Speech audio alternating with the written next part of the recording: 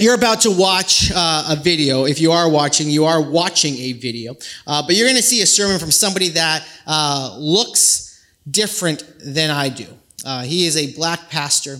He is the head of Biblical Diversity from Converge, an organization that we support through the offerings and giving and whatnot to Wellspring. And so he's head of Biblical Diversity because Converge, who we partner with, really cares about diversity. And so we've wanted to do a series like this for some time, and we're finally doing it. And why it's so heavy on my personal heart is because I think too many of us, whether we think of it or not, we kind of think heaven's going to look like a bunch of number 2 pencils. But heaven is not going to look like this. Heaven, where every tribe from all over the world is going to come and kneel before God, is probably going to look more like a box of crayons. And so I think right now the issues of race and diversity, there are so many conversations happening around the world, and even the conversations can be divisive. But if there's one place that there should be a healthy conversation around a subject like race and diversity, shouldn't it be the church? Shouldn't it be here? So save your emails, save your complaints, because we're just going to delete them. This matters. One day, every knee will bow. And so we're going to have a conversation for the next 3 weeks around race and diversity. So I invite you to listen to Dr. Harold Lewis. He was formerly a pastor in the D.C. area where President Bush went to his church. And he knows what it's like to get attacked from every angle when the President of the United States comes to your church. And so he has a lot to say on this matter, and he's graciously is going to be bringing the word today. So enjoy this. Good morning, Wellsprings Church. Welcome to another divine day in the Lord. Welcome to another blessed day in the Lord. Welcome to another grace-filled day in the Lord. I bring you greetings from Lakeland, Florida. That's right, the Sunshine State. I am in Central Florida. For those of you who speak Spanish, I greet you with buenos dias. For those of you who speak French, I greet you with bonjour. For those of you who speak German, I greet you with guten tag. And for those of you who don't speak any of that, I just greet you in English. Yo, what's up, baby? How y'all doing today? Thank you so much to your pastor, Pastor Jason. Thank you for inviting me and allowing me to share a word from the word this morning with your faith family. And I count it a providential privilege, a heavenly honor to be able to come before you with the word of God. Our word from the word today comes from 2 passages of scripture, 1 John 4:20 and Galatians 3:28. 1 John 4:20 and Galatians 3:28. Let's read 1 John 4:20. Here's what it says. Whoever claims to love God yet hates a brother or sister is a liar. For whoever, watch this now, does not love their brother and sister whom they have seen cannot love God whom they have not seen. In Galatians 3:28, there is neither Jew or Greek, slave or free, male and female, for we are all one in Christ Jesus. This is the word of God for the people of God. Now, predicated upon these 2 passages of scripture and considering what is going on within our culture and our country, permit me to share with you for just a few minutes from this sermonic topic or homiletical headline: racism, unfinished business for the church. I'm going to say it again. Racism, unfinished business for the church. Shall we pray? Oh Lord our God, how excellent is your name in all the earth. We recognize and realize your grace is great and your mercy is matchless. We praise you and we thank you for who you are and for what you have done, are doing, and can do.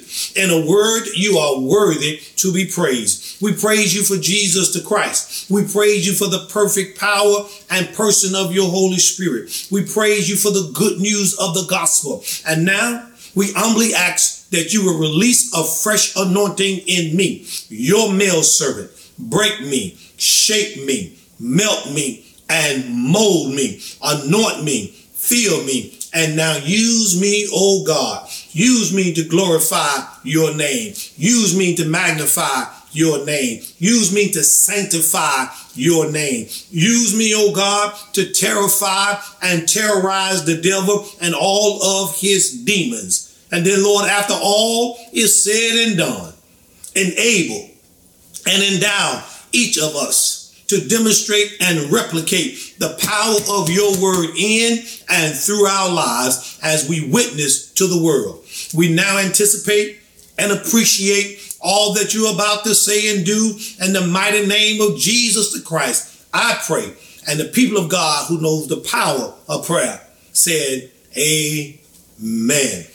Racism, unfinished business for the church.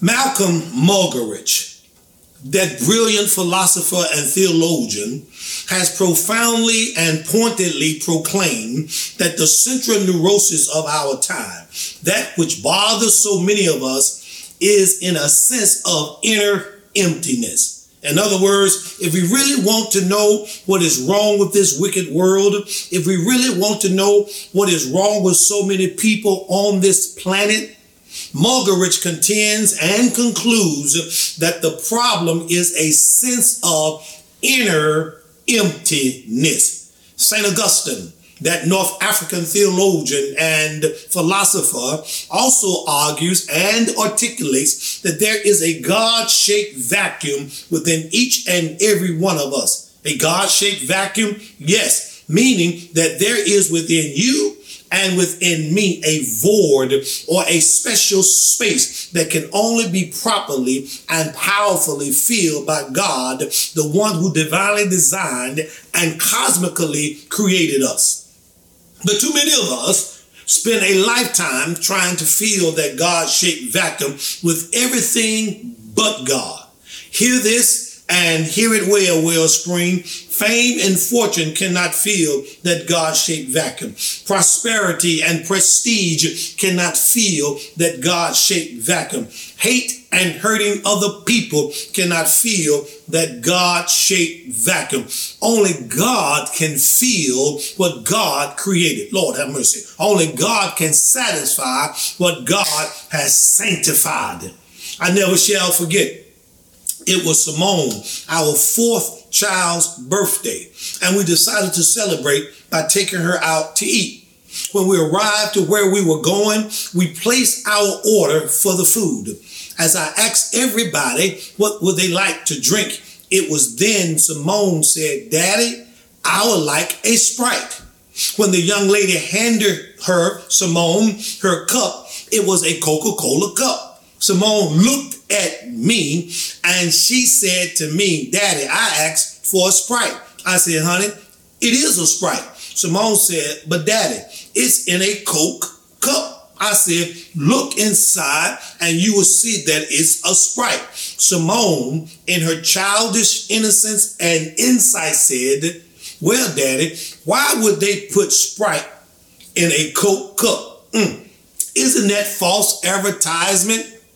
Simone, our then 7-year-old daughter, was having a hard time understanding how it is that a cup could advertise one thing on the outside and be filled with something else on the inside. I'm going somewhere because, brothers and sisters, if we want to know what is wrong with a large portion of our population on this planet, I would like to suggest that we have been made by God. We have been created by God. We have been divinely designed by God. And yet we are trying to fill our lives with everything but God. And though we advertise one thing on the outside, there's something other than God on the inside. Help me, Holy Spirit, up in here. This innocent illustration is not just limited to Christian individuals who are experiencing inner emptiness, but this illustration also applies to the Christian church. Why? Because the point that I'm trying to push is that many of our churches are advertising one thing on the outside, and yet they are filled with something else on the inside. God's concern for his church is that we are trying to build a church full of people and not a people full of the church. Lord, that was good. That was good. In other words, we have a lot of people in church, but we do not have the church and a lot of the people. Oh, that was rich there, Pastor. That's why we have a lot of church people, but they don't have any church power. Oh, that's why we have a lot of church buildings, but they don't have any church boldness. That was good. That was good. We don't have any church boldness. Why? Because on the outside, we advertise one thing, but on the inside, we are filled with something else. It was Pastor Paul who sagaciously suggested it to us in 2 Timothy chapter 3, verse 5. He said, they will act righteous, watch this, but they will reject the power that could make them godly. Stay away from people like that. And permit me to park here parenthetically to point out that the church is the ecclesia. Ecclesia. That's the Greek term for called out. In other words, as blood-bought, born again, and baptized believers, we are the called out ones of God and for God. Remember what Peter said in 2 Peter chapter 2, verse 9 through 11, he said, but you are a chosen race, underline race, a royal priesthood, a holy nation, a people for his own possession, that you may what? Be participant excellence of him who called you out of darkness into the marvelous light. Remember what Jesus said over in Matthew chapter number 5, 13 through 14, you are the salt of the earth and the light of the world. And now as we come to our theme for this message, racism, unfinished business for the church. This theme is to readily remind us that the church still has work to do. This theme is to readily remind us that there is an evil force that is determined to divide us, devastate us, and destroy us. This theme is to readily remind us that racism is a sin that seeks to seize us and separate us as sisters and brothers that represent the converted constituency of Jesus Christ. Permit me to pause and parenthetically again to give us a working definition of racism so we know what we're dealing with. One definition, racism is the race hatred of one person or the belief that your race is superior to another person's is less than human. Racism is race prejudice plus power that seeks to negate the humanity and liberties of another race. And then permit me to expand the definition of individual racism, watch this now, to the level of institutional racism, which is better known as systemic racism. See, systemic racism is the demonic development and design of disparities that put and keep people of color at a disadvantage when it comes to wealth, the criminal justice system, employment, fair housing, healthcare, and education. So at the end of the day, racism, be it individual or institutional, is a sin against the word of God, against the will of God, against the ways of God, created and concocted by the wicked enemy of God called the devil. Now, to put it in biblical terms, racism is a demon. Racism is idolatry. Racism is a fallen principality and power, watch this now, that suggests, seizes, and seduces people into believing that they are superior than another group of people. And it's also important and imperative that I point out that the word racism is not mentioned directly in the Bible. But I do believe that there are some synonymous scriptures that suggest the presence of the spirit of racism. Why? Because according to Acts chapter 10, verses 34 to 35, we find these words. So Peter opened his mouth and said, truly, I understand that God shows no partiality, but in every person who fears him and does what is right is acceptable to him. In James 2 and 9, we find these words. But if you show partiality, you are committing sin. and are convicted by the law as transgressors. According to Galatians 3:28, our text for today, the words were given by Pastor Falk. There is neither Jew nor Greek. There is neither slave nor free. There is neither male and female, for you are all one in Christ Jesus. Pastor Paul's words are challenging the church to not let anyone, regardless of their biographical background and divine differences, be defined as deficiencies. Just because someone is different does not mean they should be devalued, discounted, or diminished. Just because someone is different does not mean they have to be divided. Believe it or not, it is possible for people on the planet of all races, in all places, and in all spaces to coexist in community together. It is possible for people on this planet to regard and respect one another even when we don't have the same pigmentation and perspective. Hear this and hear it well. There is enough bad in the best of us and enough good in the worst of us that none of us can label the rest of us. God expects the church to affirm, accept, and appreciate a person's divinely designed difference. Just because someone is different does not mean they should be left out. Just because someone is different does not mean they should be treated less than. Just because someone is different does not mean they should come in last place. The church should always make it known that everybody is somebody in Christ Jesus. The church should always make it known that everybody is special in Christ Jesus. The church should always make it known that everybody is significant in Christ Jesus. That's why the theological theme for this message, racism, unfinished business for the church, is calling on the church in this season to renew and reclaim its courage, its confidence, and its commitment to eradicate and eliminate racism wherever it raises its ugly head, be it in the church, the community, or the culture. And permit me to point out that this is not a new mandate. This is not a new mission. This is not a new ministry for the church. It is unfinished business. Because the business for the church has been on the books for generation, and now more than ever that it is unfinished business suggests that there's still sacred and sanctified work to be done.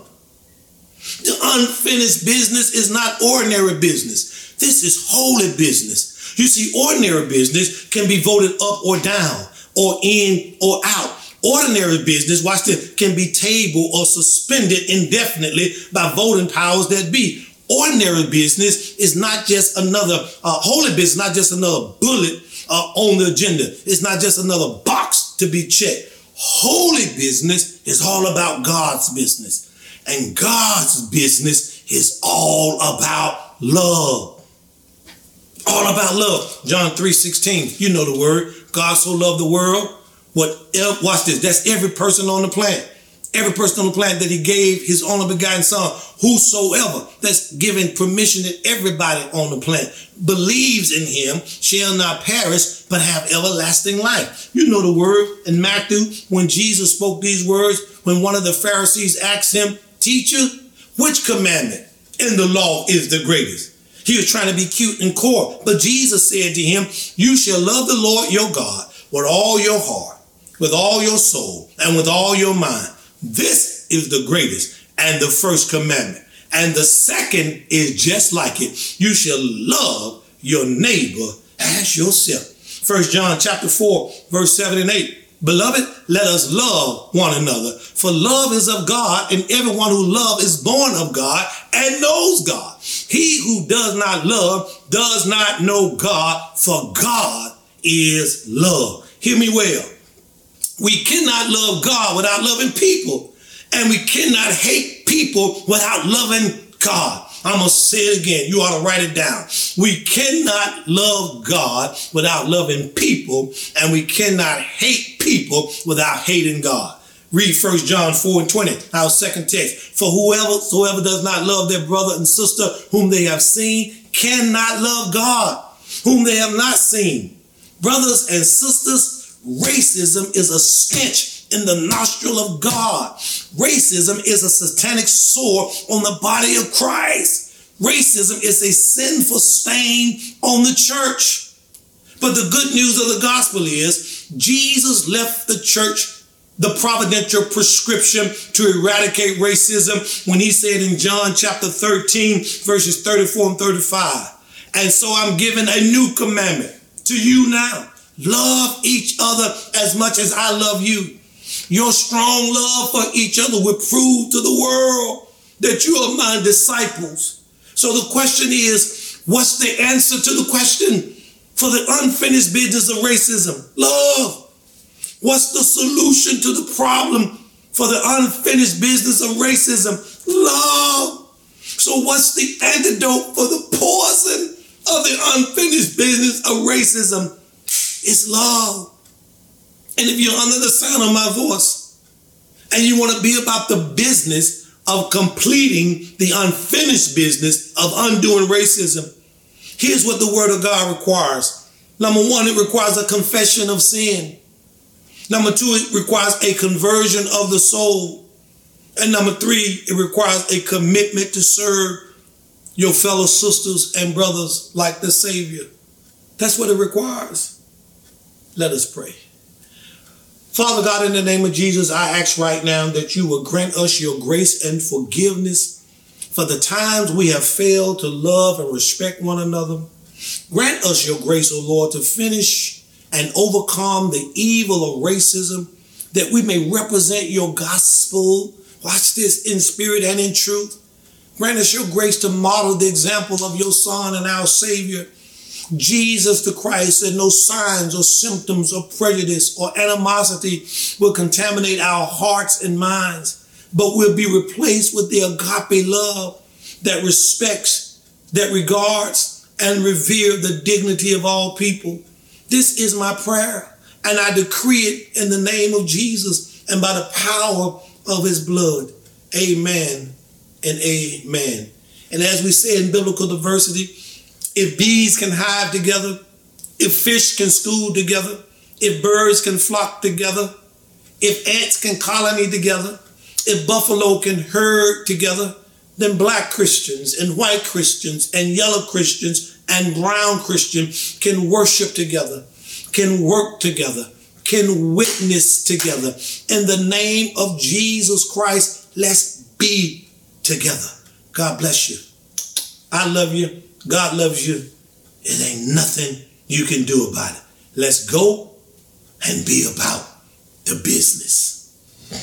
Thank you for checking out a sermon recorded right here at Wellspring Church in Toms River. If it's your first time connecting with us, we'd love to stay connected with you. So don't forget to like and subscribe to this video. And then down in the description box below, there's ways to give online. There's our social media accounts. We'd love to stay connected with you throughout the week. We love and appreciate you, and we hope you have a fantastic week.